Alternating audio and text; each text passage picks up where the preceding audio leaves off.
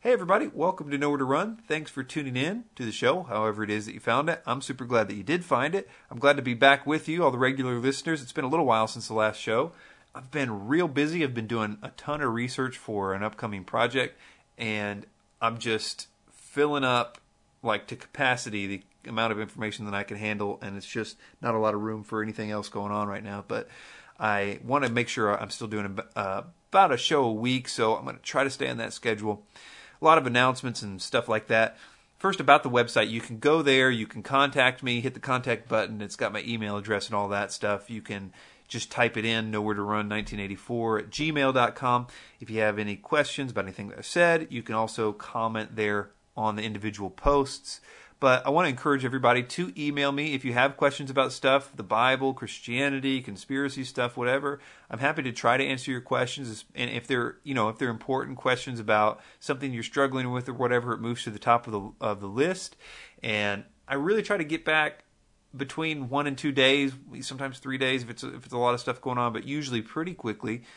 So, and if it's on the weekend, more on the line of 3 days or something like that. So, anyway, I do want to encourage you, though. I do try to get to them all. If you've written and it was important, then do resend it, because I didn't not answer you intentionally.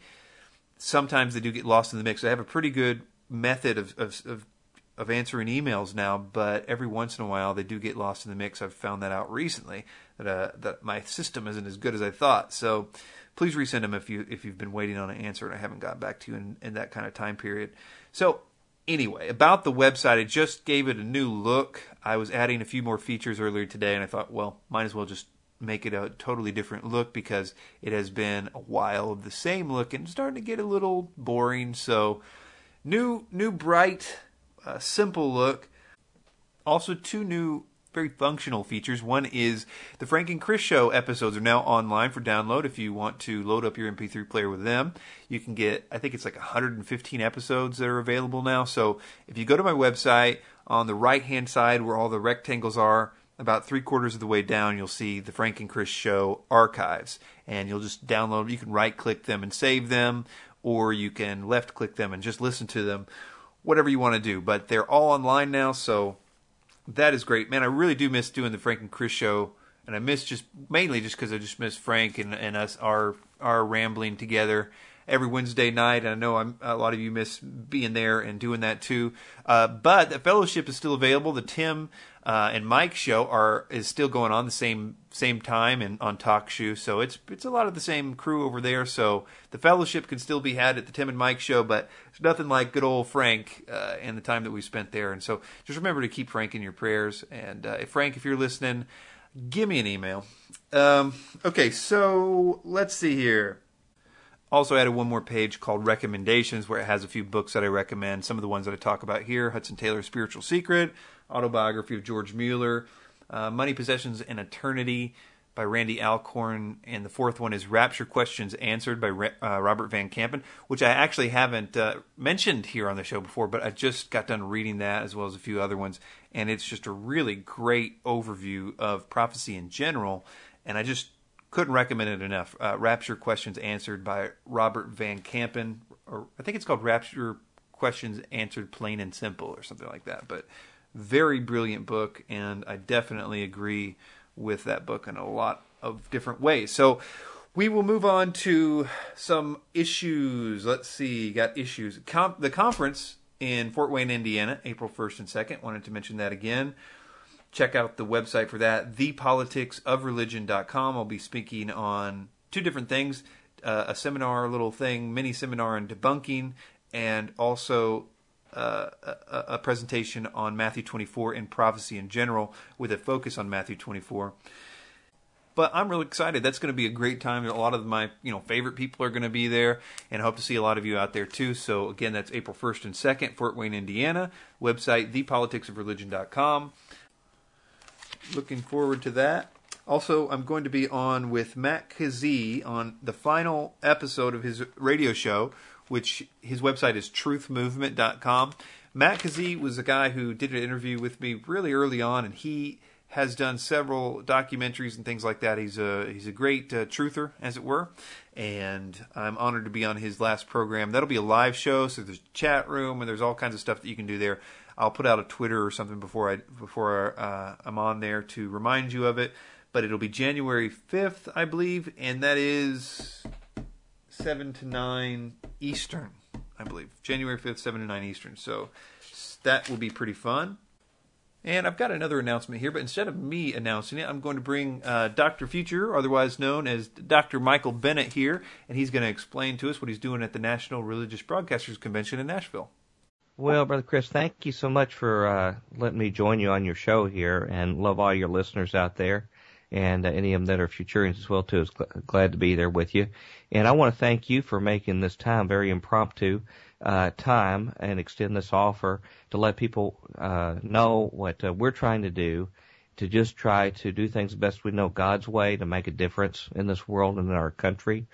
And no longer just sit on the sidelines and complain about what's happening in our country, but actually try to do something small, but something in the spirit realm to maybe start as a catalyst to make a difference, or at least try. And I want to apologize to you, Brother Chris, and your listeners that I've gotten a little under the weather in the last day or two, so I'm sort of struggling a little bit to talk here. I don't know what, picked up a little upper respiratory something here, but anyway, we're supposed to be recording a show tonight, a Future Quake tonight, so gotta get snapped together. But anyway, what's going on is that every February, end of February in Nashville, is a very unique event at the Opryland Hotel, a huge facility in Convention Center. They have the National Religious Broadcasters Convention. And this is the place for all of your top-notch, biggest ministries and Christian media, just heavy hitters in the evangelical world and American Christian activity, all come to this one place. They do some strategizing. I went to one of the meetings one time and walked around, and actually I was a little bit disillusioned, to be real honest, Brother Chris, with some things I saw. There was a lot of emphasis on business practices and how to increase the bottom line, and really not much that I saw about actually seeking the Holy Spirit, or seeking God's direction in a ministry. But that's neither here nor there. The fact is that the people who are the most influential people in the body of Christ in America all come to this one place, right here in the home where we do Future Quake and where your ministry's at, and a number of other ones. And to be real honest with you, for people who listen to Future Quake, they know that a lot of times our evangelical leadership are the ones that I have sometimes the most issue with, in the fact that they don't speak up on some issues that I would think Jesus would find to be very, very important. And sometimes my suspicions that being ingratiated to certain political parties or certain powerful figures, or even financial reasons to not disenfranchise people, that they hesitate to take unpopular stands. And I know that you can take that to unfair lengths, and I don't want to do that. I want to use the golden rule and to look at what they do and their motives the way I'd want to be considered. But at the same time, this is something that's really burdened me for a long time, that they really are the rudder of the ship of the Christian evangelical community, at least in earthly activities that go on. We know God's Spirit is doing His own thing and working throughout the body, but their influence is there. And so, after all these years of doing Future Quake, about 6 years, and documenting and slowly even evolving our views about how things are working in the world and better understand what the Bible's trying to tell us about it, there's been many a time where we've complained about the direction of where things are going, but I've been really burdened lately about trying to figure how to put more of my energies less on digging up all this information and spending all the time on that, and spending more time doing something about it. And when we're individuals, we're not a big, well-financed organization like yours, Brother Chris. I know you're one of the big ministries out there, with the big jet and everything, but we're pretty much an out-of-pocket operation, and I'm joking, because all of us in alternative Christian media are sort of in the same boat in that respect. And it's easy to feel like when you're looking at voices that have well-heeled political figures, big financial groups and foundations, and these are just ones supporting evangelical groups. when there's behind all of this, they have the media arms that are on the networks and the radio around the country. It is very easy to feel like my voice is limited. Now, I will say you probably have less to feel that way because I know the extent of what your ministry is doing through, novel means like YouTube and other things like that. But for the average person out there, you feel like you're just a voice crying in the wilderness. And I decided that even if it's something by human means doesn't look like it could have a huge impact, that just simply following Christ and following burdens that he puts on our hearts, that we need to do it, if anything, just out of obedience. And the other thing that hopefully I'm slowly growing up over, and that's a long process for me, is to recognize that you better be careful if you come out swinging and laying down a lot of what you think's wrong with everybody else, and you set that love aside, you're going to ask for problems eventually. And so what I've tried to do is to come up with something that is spiritual in nature, that's intended to be sincere, genuine, positive, constructive, and basically it's a time of intercessory prayer that my old buddy Tom Bionic and I are going to do out in right across from the Opryland Hotel where they're convening on February the 26th at 5 o'clock Central Time. And we're going to meet out there, take the Future Mobile out, and just go over a prayer that I've drafted called an intercessory prayer for American Christian leadership and media that we're going to recite in faith to God and just turn it up to God to see what he might do. We don't want to lean on our own understanding. There may be some things in there that are not right that God needs to correct us on. But we want to at least take an act of faith and also acknowledge that it's only through the work of God, through His Spirit and through prayer, that real positive, lasting change and good things happen. So that's it. It took me a long time to get around to it, Chris, to say it, which is not uncommon for me. But that's what we're going to do. We're going to go out and have a prayer time. How can people find you if they want to join you? Well, we would love everybody to join us. We have not announced this as a meeting or an event. We've not scheduled anything like that. We are going out to pray, and if anybody wants to join us, we'd love for them to. If you're familiar with the Opryland facility, we're meeting in the Opry Mills parking lot right in front of the cinema there and right adjacent to the Opryland Hotel facility there. We'll have the Future Mobile out there. We've got a flag, Future Quake flag that we'll be sticking up on a little pole, not to try to make a big scene, but just to help people find us. We don't know what we're going to encounter there. It may be an empty parking lot. It may be blocked off. So we've got a backup. There's a Shoney's restaurant right outside the gate, right off the exit ramp at McGavick Pike, that we're going to retreat to either to complete our prayer if we're asked to move along, or after we're done, we're going to eat and have some fellowship in a special room we have. But if you can't remember any of those details or need more, if you go to futurequake.com, on the front of futurequake.com, in the left-hand column, we have some of this information. We have it on little PDF files you can click on. One of them has the prayer itself. You can review, see what you think about it. If you cannot join us, we would love for you to recite this prayer with us, or whatever prayer you want to do, with us at 5 o'clock Central Time on Saturday, February 26th. We'd love for you to do that with us. We also have a little press release announcing what we're doing and why, just a very brief thing.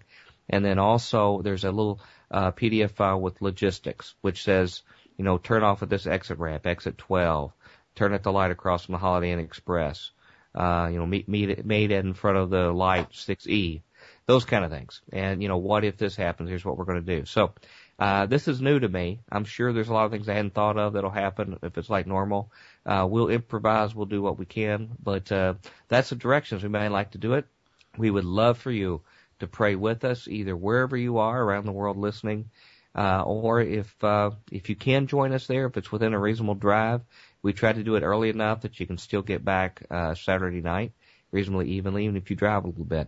But we would love to see you. We'd like to unite together in prayer, and the Bible says where two or more are gathered in my name, there he will be. And we just pray that there good things will happen, that we'll find bravery in our evangelical leadership, that they will not be assuaged by deception and deceptive forces that we've documented on our show, yours, others in the Revelation Radio Network and others, that they will not be assuaged by intimidation, by flattery of powerful figures, and that they will hear only from God to hear the kind of word we need to hear for our nation. Man, I think it's a really great idea. And so much in this country has probably been moved by just a few people praying outside of stuff. So that's Saturday, February 26, 2011, 5 p.m. That's Central Time outside of the National Religious Broadcasters Convention in Nashville. Dr. Future, thanks so much for being here, and thanks for much for this idea. And anybody that wants to join them, you can go to futurequake.com, and you can also listen to all the wonderful programming that Dr. Future and Tom Bond can have over there. So thanks for joining us. Hey, thank you so much, and thank you for having me. You're the only one so far that's decided to have me on to talk about this, and you don't know how much I really appreciate it. All right, thanks to Dr. Future for that. And I got one more thing to mention, and that is the recent project that I'm going to be working on, or am working on. It's the biggest thing that I've ever done. I am really, really excited about it. It's a full-length movie about prophecy, trying to explain prophecy in a pretty systematic way. The production value, I hope, will be bigger than anything I've done. That's not saying a whole lot, but it's going to be something where hopefully it will be good enough to where I can send it to pastors and teachers in a mailing campaign, and at least give them, the possibility that they could watch it and stuff like that. That's my goal, is that it could be used for something like that. And so the production value is going to be, I'm going to spend some time on it. I actually have some interviews that I'm going to be filming with a few key people this weekend, but that doesn't mean that it's like going to be almost done or anything. It's going to at least be I'm going to shoot for having it ready by the conference, the Politics of Religion conference, but I'm not sure it's going to be at all. The other part of this research is sort of the byproduct of it is going to be that the presentation that I'm going to do on Matthew 24 at the conference. I have been doing so much research on Matthew 24 the last few weeks that I almost want to throw away all the stuff that I did about Matthew 24 over the last 9 weeks at Verse by Verse with Mike, because there's so much that I would have added to it. There's some things that I actually would want to take away too, minor things, but so much that I wish I would have said in that. So I just can't wait to do this presentation. Matthew 24 is the key. It's like the circuit in this big circuit board. And if you take that chip of Matthew 24 out, all the lights except for a few start blinking. But if you put it back in, it just, all of them like come alive, and it's this wonderful show of lights and lasers and everything. It's so complex. It's like this mathematical equation of words. It's like he, speaking of Jesus, words things in such a way that's calling you to say, no, look, if I say this, that means this. You have to go over here. I'm saying the exact same thing over here. A time that has not been since any time before it, no, there ever shall be. You can find that phrase like 4 or 5 times in the Bible, And similarly with, it's obviously calling you to go check out Daniel and the abomination of the desolation, that Daniel the prophet said, let the reader understand, go check that out. But other than that, it's connecting the Old Testament prophecies, which are just so many of them, the day of the Lord and time of Jacob's trouble, on and on and on, with the book of Revelation. And Matthew 24 is the key. We can't throw it away. We can't say it's not relevant. It is so relevant. It's the thing that makes it all work. And I think that part of that is showing the reasons why some people throw it away are absolutely unfounded, and it's really easy to debunk, I guess you could say. But there is so much more than debunking that needs to go on here. And that's one of the reasons I like doing this. Normally, in a research project this size, I think next comparable thing I have is probably the David Icke thing. I mean, I've just had a head full of David Icke. I could talk about David Icke, for hours on end. And what can you do with that? I don't want a head full of David Icke. I wish I had a delete button for my brain to get rid of all this stuff, because I could win at a David Icke, trivia contest or something like that. But with this, understanding Bible prophecy for real, like in my heart, understanding it, and not just sort of knowing proof text, not knowing where to turn, but to understand it is beautiful. It's something I've always wanted. I've changed my view of prophecy a few times on the air, basically, if you guys have been around long enough. And that part of that is because I want, and I hope this is the reason why, that I feel accountable for what I believe to a certain extent. I mean, that's what makes me research stuff. And a lot of times, people will send emails either way, but when they send an email that makes sense, you got to deal with that. You have to change if it's right. And if it checks out, then it checks out. I mean, you just can't do anything about that. And so I've had to come to terms with a lot of different things about my views in Bible prophecy, and that there's been a lot of presuppositions in my view. And I think that they're unnecessary because the Bible doesn't have any contradictions in this regard. I sort of used to have this belief that it kind of did, it could have said it better, but it just didn't. And the reason I believe that was not because of hermeneutics. I mean, the thing is that I think a lot of us that know and believe in Bible prophecy, we would all agree to the same basic hermeneutics. That the Bible should be taken at face value. You shouldn't allegorize when unnecessary. It's time to allegorize when it's either a parable, if it calls something like or as it were, when it's calling you to allegorize, or perhaps in the context specifically, it dictates it or something like that. Similarly, we could all agree on the basic tenets of hermeneutics. And the classes in hermeneutics that I've taken, it's like, this is all common sense, right? I mean, hermeneutics seems to be synonymous with common sense. Everybody would tend to agree on the basic principles, but we tend to get away from them when they conflict with our presuppositions. And everybody has presuppositions, including me. It's trying to work around them, and I don't know, at least recognizing them. But anyway, there is a great deal of work to be done in this regard. I think that prophecy in general is something that needs to be studied more. The Thessalonians got taught it the first week. You can see in the writings of the New Testament how big of an impact of the beliefs of the apostles and all the people that were of the early church, that their belief in the rapture basically carried them through so much time of distress. But it's not just that. Clearly, God wants us to know prophecy. 25% of the Bible was prophecy. I used to think that, you could be a prophecy agnostic, and I think that maybe at certain times of history that was quite all right. But at some point, somebody is going to be called upon to go through this last time, that there's more words in the Bible spoken of about this last time than there is even of all the time of Jesus, walking the shores of the Galilee. There's more about what's coming than there is even about that. So clearly we're supposed to know about it. Prophecy is something that can be determined in a really, basic studying kind of way. A good example is Jesus' triumphal entry into Jerusalem. There were guys standing there that had done work in their Bible prophecy. It wasn't easy because, Daniel said, from the time that the decree goes out to rebuild, I can't remember exactly, rebuild Jerusalem until the Messiah will be a certain number of days or whatever. And even then, there were like 3 decrees really Artaxerxes gave, but one of them was more specific to that exact same thing. Well, this is the one that was actually about Jerusalem, and so but there was some debate, and still is. Like, is it that one or is it the one before it?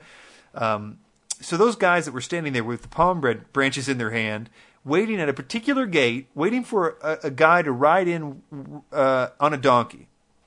Even those 3 characteristics came from different books. I think it's Zechariah that mentions the donkey. The gate is taken from somewhere else. So these were prophecy nerds standing up there, and I guarantee you they were debating before it actually happened. It's like, well, no, man, I mean, it's probably the Artaxerxes command to rebuild the actual wall, because that was needed before, and he was like, No, listen. Look, I'm telling you, man, it's got to be today because so-and-so and so. Look, it says right here that so-and-so and such and such. Look, it's got to be right through that gate, and it'll happen any minute, man. It has to. And then they see this guy riding a donkey that's never been ridden before, which is a miracle in itself. And they start singing Psalm 118, Hosanna in the highest,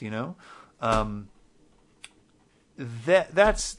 and Jesus says later, because you guys didn't know that he was weeping over Jerusalem, didn't you know the time of your visitation? Now, I know that means also that they should have known the time of their visitation of God to earth, to the Messiah, to them. They should have known. They should have not rejected him and everything else. But it also has the distinct connotation that the day of your visitation, this day was the one that was prophesied to the very day by Daniel. Anyway, I'm not saying that people need to know Bible prophecy in order to be, saved, or I'm not trying to put any implications. In fact, I think Matthew 24 says that these signs and wonders, these false signs and wonders, are going to be so great that it would mislead, if possible, the elect. So it's saying it's not really possible to deceive them. I don't know how that's going to work. I mean, if this deception shows up, they'll immediately know it's a deception. I'm not exactly sure, but I would say that there's still a bunch of other people that are not saved that even think that they are. And for them, this is helpful information. This is helpful information for everybody else. It's helpful for evangelism, and it's also helpful because we are commanded to know the general time. It says that a lot of people think that, they say, you ask, is it going to come like a thief in the night? And they say, yeah, it'll come like a thief in the night. It's like, well, that's for unbelievers. It says for them, it'll come as a thief in the night. But for you, don't let that day overtake you as a thief, because you're not in darkness. You're in light. Jesus tells us to watch for the signs of his coming, and gives us very specific signs of his coming. That's what Matthew 24 is all about. What are going to be the signs of your coming? And he gives us quite a lot of them. And he says, when you see this stuff happen, then, it's going to be like watching the fig tree. You see it putting forth its roots, you better get ready. It's even at the doors, he said. It's soon even at the doors. So, if for no other reason as just being obedient, to know it. All right, one other thing that I wanted to talk about was this idea that I think I'm pretty qualified to talk about, actually, because I see it all the time.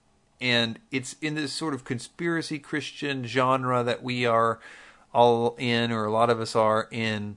There is an epidemic of something going around.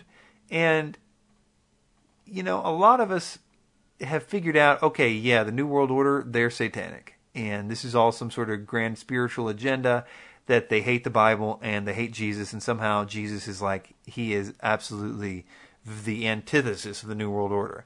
And we come to those conclusions basically through good research. If you did diligent research and you didn't have a lot of presuppositions, you would come right to the intellectual conclusion that the Bible is correct and that the New World Order is satanic.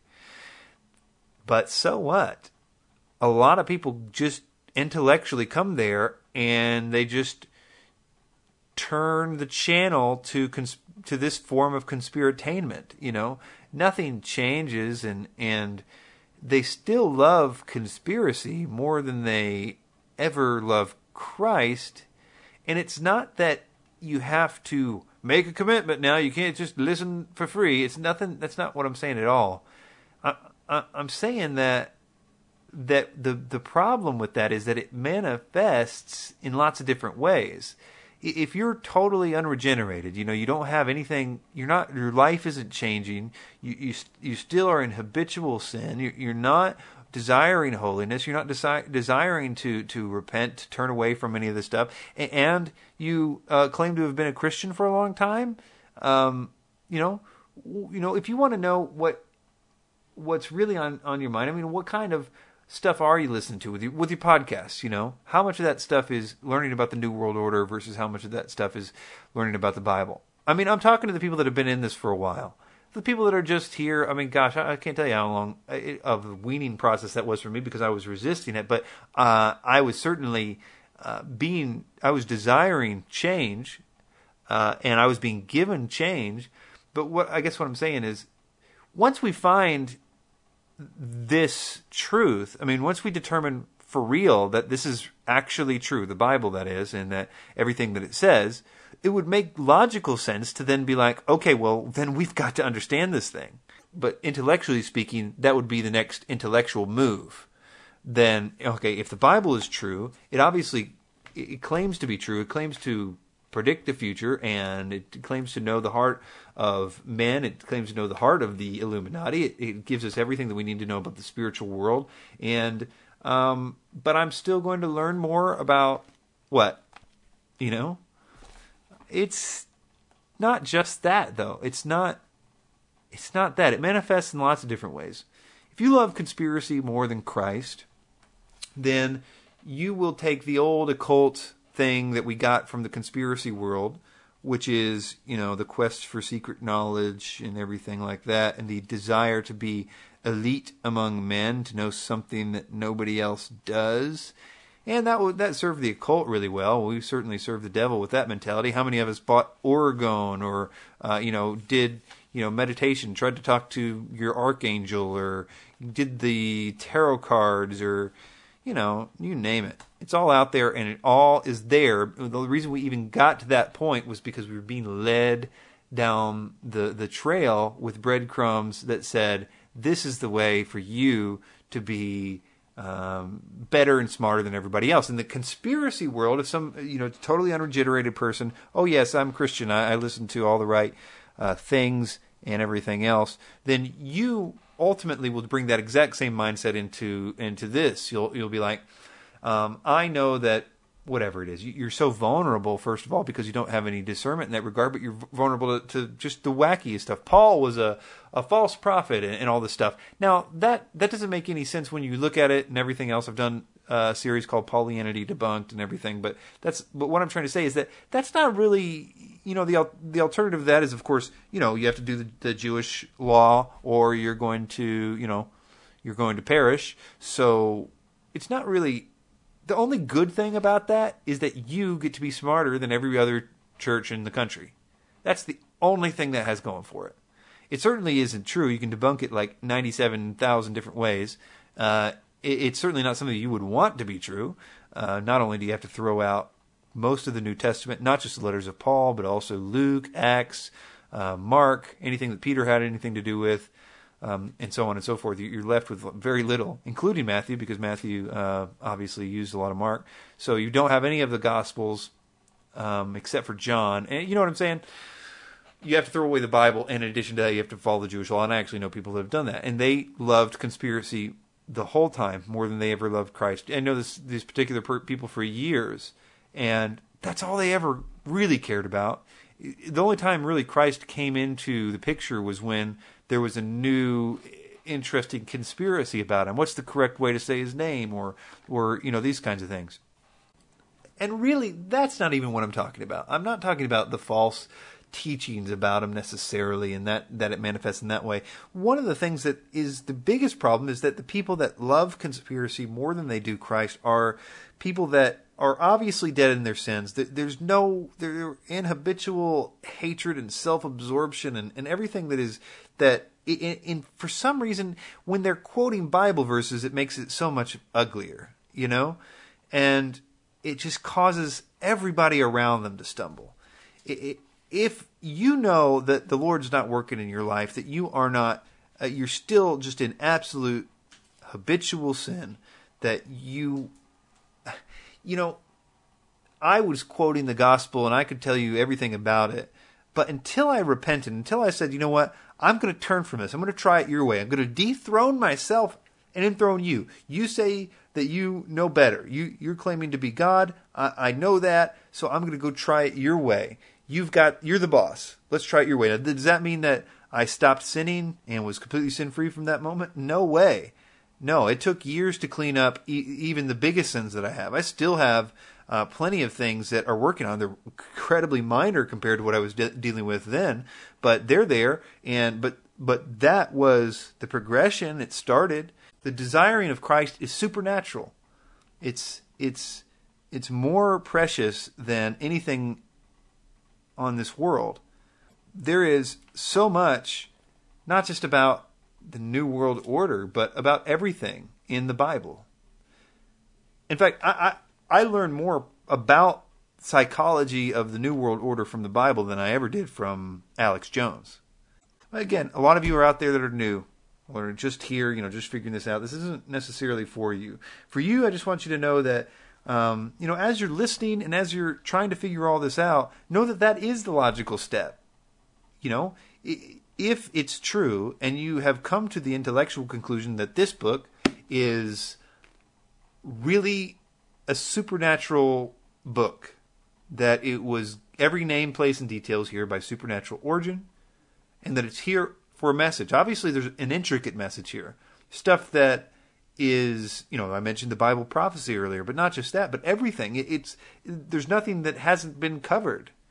everything in the pages of history, everything in the pages of psychology. There really doesn't need to be anything else in this. All you need is a concordance so you can dig a little deeper and get to one extra layer, because there's the layer on the surface and then there's a layer underneath and then there's a layer underneath that. It's too vast for one lifetime. And if we've made it here, then you have to at least dedicate some amount of time to this, just to be intellectually honest with yourself if you've made it this far. And you have to be honest with yourself that there is this desire for that you want to know more than everybody else, that exists in psychology. Because if you can recognize it, then you can see the importance of humility. How many verses in the Bible talk about, I will exalt the humble and bring low the prideful, and the various different ways it says that in all throughout the Bible. And if you have pride, you can be used by this great evil, because it will drag you into every kind of form of error.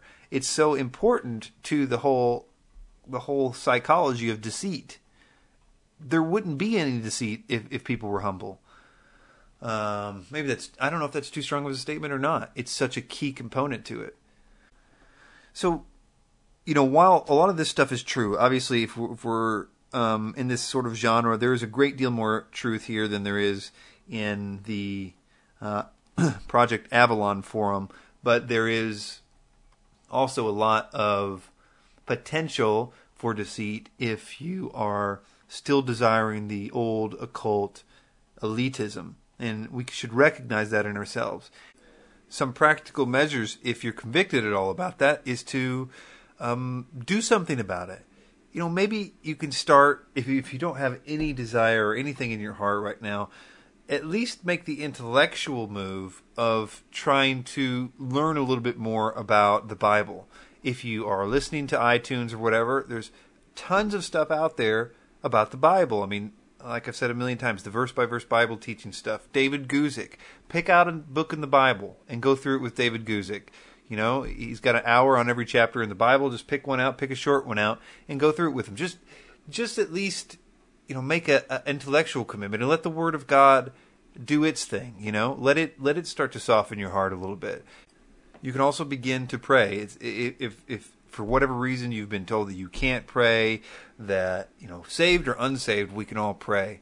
And it doesn't matter if we have just stumbled, if we're in sin or whatever, God wants to hear from you. It's not like you can hide anything from Him anyway.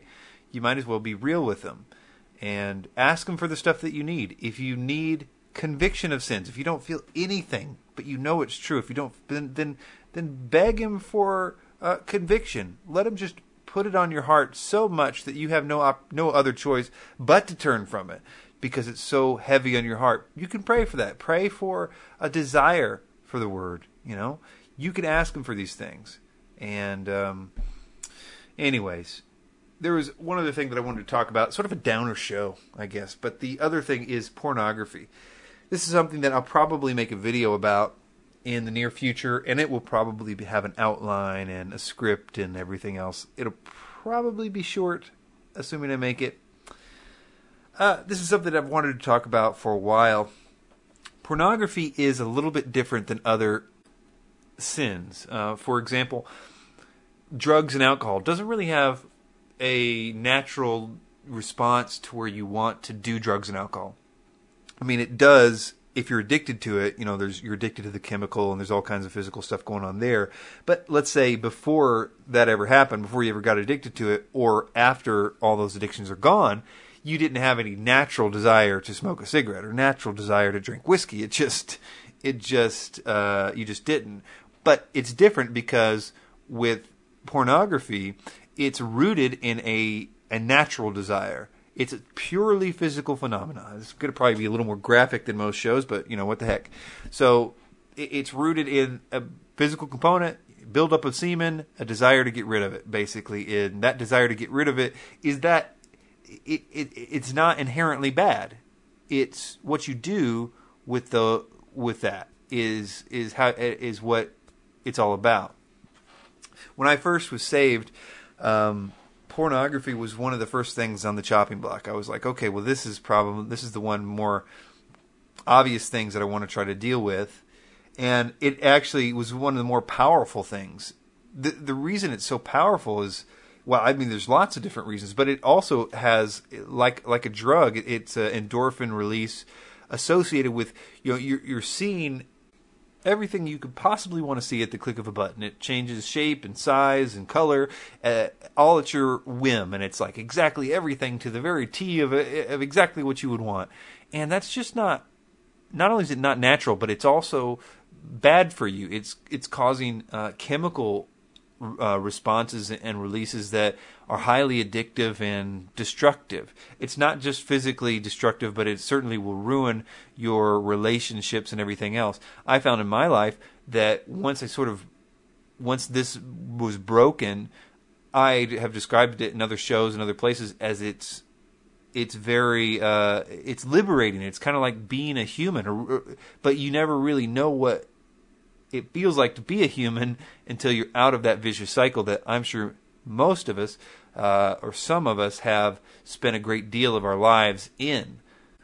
So right at first it was pretty difficult because, coming from a situation where there was no restraint whatsoever, and then all of a sudden an attempt to have restraint, it was difficult, but not impossible. Again, this is after I was saved. I was given this, as everybody is, it's in Christ, given an ability to turn from sin that you previously didn't have. It no longer has the power of sin is broken, but you have to do your part in the commitment to repent from it. And repent, again, is synonymous with turning from it, to make an active about face and turn away from it.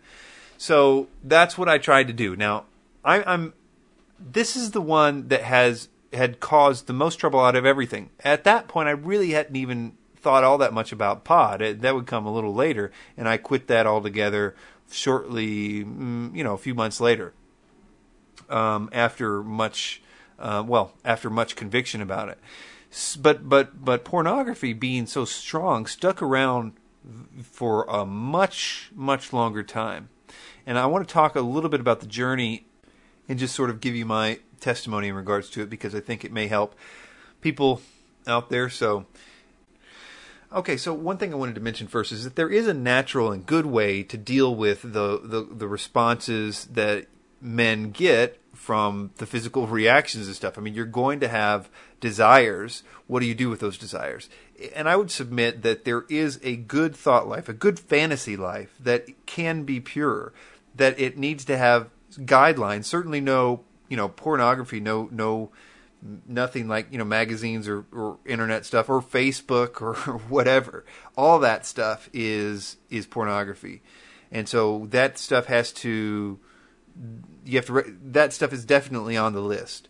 Now, for me, early on, I was thinking the guideline that I set for my thought life in that regard was, okay, the Bible says, don't look at another man's wife with lust in your heart, or you've already committed adultery with her. So I'm not going to, anybody that's married, or that I go ahead and extend that to anybody that's somebody else's girlfriend, that they are not eligible for, a pure thought life in that regard. So that was sort of the initial guidelines I gave myself as far as that goes. But here's the important factor, that it extends to not just, pornography starts when you're out in the world, when you're walking around in the store, when you're at school, when you're at your job. That's where the real test of your thought life starts to take shape. Because if you were like me, I had no, I would look at what I wanted to look as long as I wanted to look at it, and that was a big, that had never had any real restraint except for not wanting to get caught, but that was all. And that I noticed acutely, especially when I was in the band and we were in a lot of situations like that kind of stuff, and it just became more and more empty. The more that I drank in, the more that it became a hole of emptiness.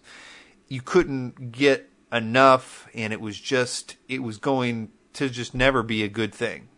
So just to mention there that it never is going, it's not a good thing anyway. It's poisonous to your soul. In fact, there's a Bible verse about that. Let me find that. Yeah, 1 Peter 2, verse 11. And it says, "Dearly beloved, I beseech you as strangers and pilgrims abstain from fleshly lusts which war against the soul. And that's what it does. But so you're out in the world, you have an opportunity, you see this, person that's walking down the aisle or whatever. You have to look once to know she's there, but you don't have to look the second time. And in fact, you should turn the cart around and find another way around. I mean, you should avoid these kinds of things. And that was so difficult. I think in a lot of ways, the test outside of your house was more difficult than the test inside your house, because that was when you really noticed, to me, the desires, and that's when I at least always recognized the power that it had over me. How even when I would resist, the intense desire for me to be like, I just want to look anyway, I'm just going to look anyway. That was the interesting thing at first. And this is another component to this. As you begin down this road, it's going to be very difficult at first, but the longer that you go, the longer that you resist, the less power it will have. And also, a part of that is if you give in, it seems like it all comes back. And if you can make it further down the line, then it'll be that much more weakened. But if you give in, it will bring you back, I'm not sure to the exact same place, but at least it will bring you back low again. And that's really the story of a lot of what the next years would be for me. It was an increasing amount of victory, an ever-increasing amount of victory. That's the important part, I think, that's important to know here. But that would be peppered with stumbling, and and I would refine sort of that list, that I let myself think about in my thought life. That was then a strict adherence to just, at that time, my girlfriend, who right when I started, we weren't together, but right when as we got back together, that was all that it was, is her, and really that's, if you have a wife or if you have a girlfriend, trust me, if you restrict your thought life to just fantasies about her, at first, I know girls are listening to this and be like, what do you mean it's hard? No, it's hard because of what you are so used to, the click of the button and they change shape, size, and color and the endorphins and everything else. It seems like a difficult task. You're like, but let me tell you, you wouldn't believe the difference that it makes in your life. This is where, because of that, is where I kept saying I feel more human. It was really about that one thing. When that started making sense to my brain, it's sort of recovering from its trauma of pornography, and really placing that where it needed to be in a rightful, good way, then it changed everything. And it changed it in a deep part of my soul, it seemed like. And so it's a good thing. Like every other sin, this one kills, steals, and destroys. It steals joy from your life, and it spiritually is murder to your relationships and everything else. You know that if it plays out, then it will destroy everything, in the same way that alcohol and cocaine and everything else is. But anyway, so on to the journey. That's kind of how it went. Had at that point pretty refined ideas about what was and wasn't okay in terms of thought life, and there was great strides made. I mean, weeks and weeks and weeks, months going by without and doing better in the stores, and that getting easier, and hey, I think I've got this thing beat. And then slip up.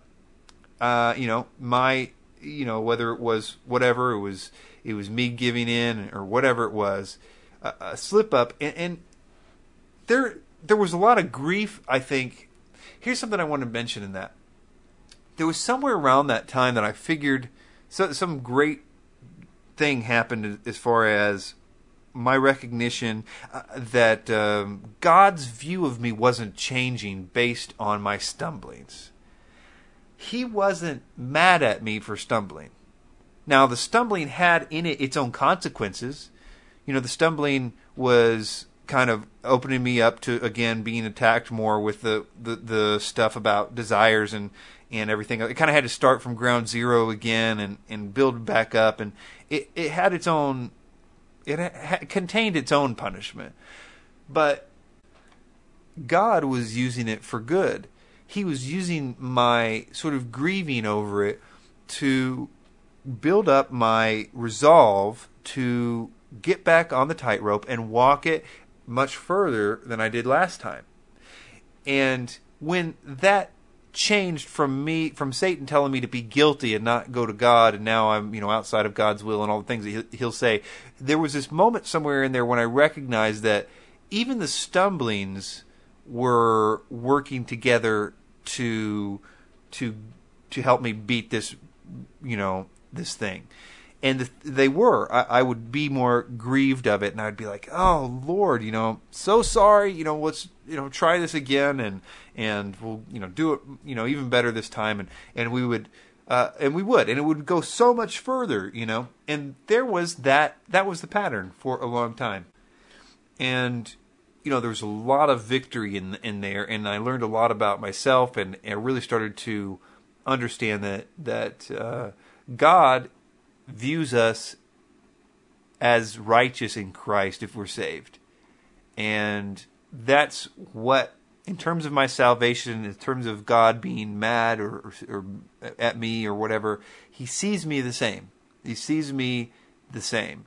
The sins and the doing, and even the good deeds have their consequences. You do good deeds, you have consequences. You do bad deeds, they have consequences within themselves. God has set the order of things as such that you could be a bad person and do good things, and there would probably be good consequences for those things.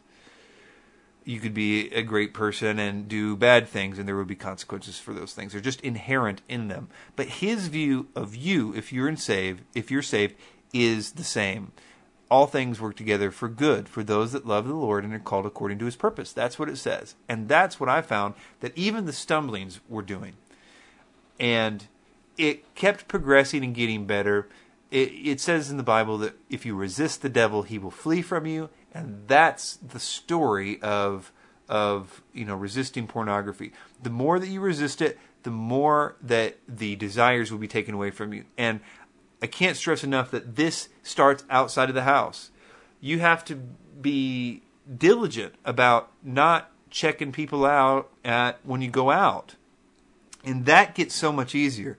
I've recently had I've noticed this, that it was so much easier to do out there nowadays. Like, I don't think twice about it. I don't look at anybody, any women out there. If I see, somebody that I think is attractive or whatever, I just see them once. I will turn the card around. I will go to the other aisle.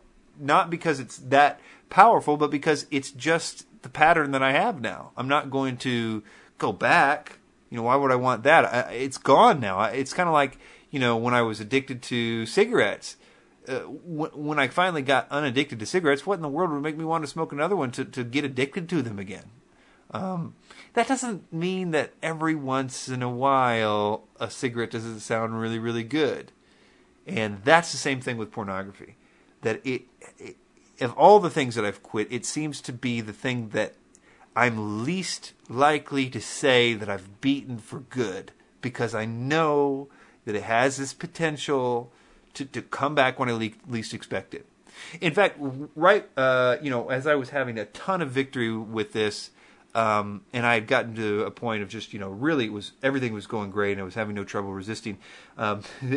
There was a few times when I would wake up from a dead sleep with an absolute, I would guess, supernatural desire to look up porn. And I would go and get right to the computer. And this is in the middle of the night, 3 a.m. or whatever. I just woke up on the computer, and then I realized what I was doing. I was like, what am I doing? I would catch myself in the nick of time. And that happened twice, a few months apart from each other, in the same kind of situation. I was having a ton of victory from it. It was almost like that was my weakest point then, when I was at a dead sleep. And so the temptations there, as Satan often does, will attack you when you're at your weakest. And seems like that was happening then. So, gosh, I guess the moral of this story is that resist the devil and he will flee from you. To have a pure thought life, that fantasies themselves aren't bad. And if you repent and desire to turn from this with all your heart, then go through it with God. If you're going to stumble, then let the stumbling have its perfect work in you. Let it convict you. And if you don't feel convicted, if you don't have any remorse at all, pray. Ask for remorse. That's one of our best weapons, is that we can pray for conviction of sins. Pray for conviction for specific sins and be diligent about that prayer. Take charge of your internet life. Obviously, you're not going to be going to any pornography sites or whatever. If a banner shows up, until you can get off of that page, or if you have to be on that page, hold your hand up. Put your hand away from it. In the same way that you would turn away to somebody in the supermarket, you put your hand over that screen so you don't see that banner. Or if Facebook causes you to stumble, don't get on Facebook. Or whatever. I mean, whatever it is that's causing you to stumble, take care of it. And so that's sort of the attitude of repentance, that you are doing your part for that. And that's where this all begins. So anyway, I hope this helped somebody out there. Sorry for kind of a downer show. Sorry for all the edits. This show has taken me, I don't know how long to make. I've been making this for hours and hours. And anyway, so if you want to contact me for any reason, you can do so at my website, my newly revamped website. Let me go through the list here and remind you of some of the things that we talked about here. Remember Dr. Future and his prayer thing. You can check his website, futurequake.com, for more on that. The Frank and Chris Show archives are now on my website. The interview with Matt Kazee, the new Hebrews study has started at Verse by Verse. The recommended book section on the website, and don't forget about the Politics of Religion conference. It's going to be in April 1st. Really, if you think about it, it's basically the end of March, so it's pretty soon. You can go to thepoliticsofreligion.com for more information about that and to see the speakers and who is all going to attend and everything. Thank you for your time, and we'll talk to you next week. Bye.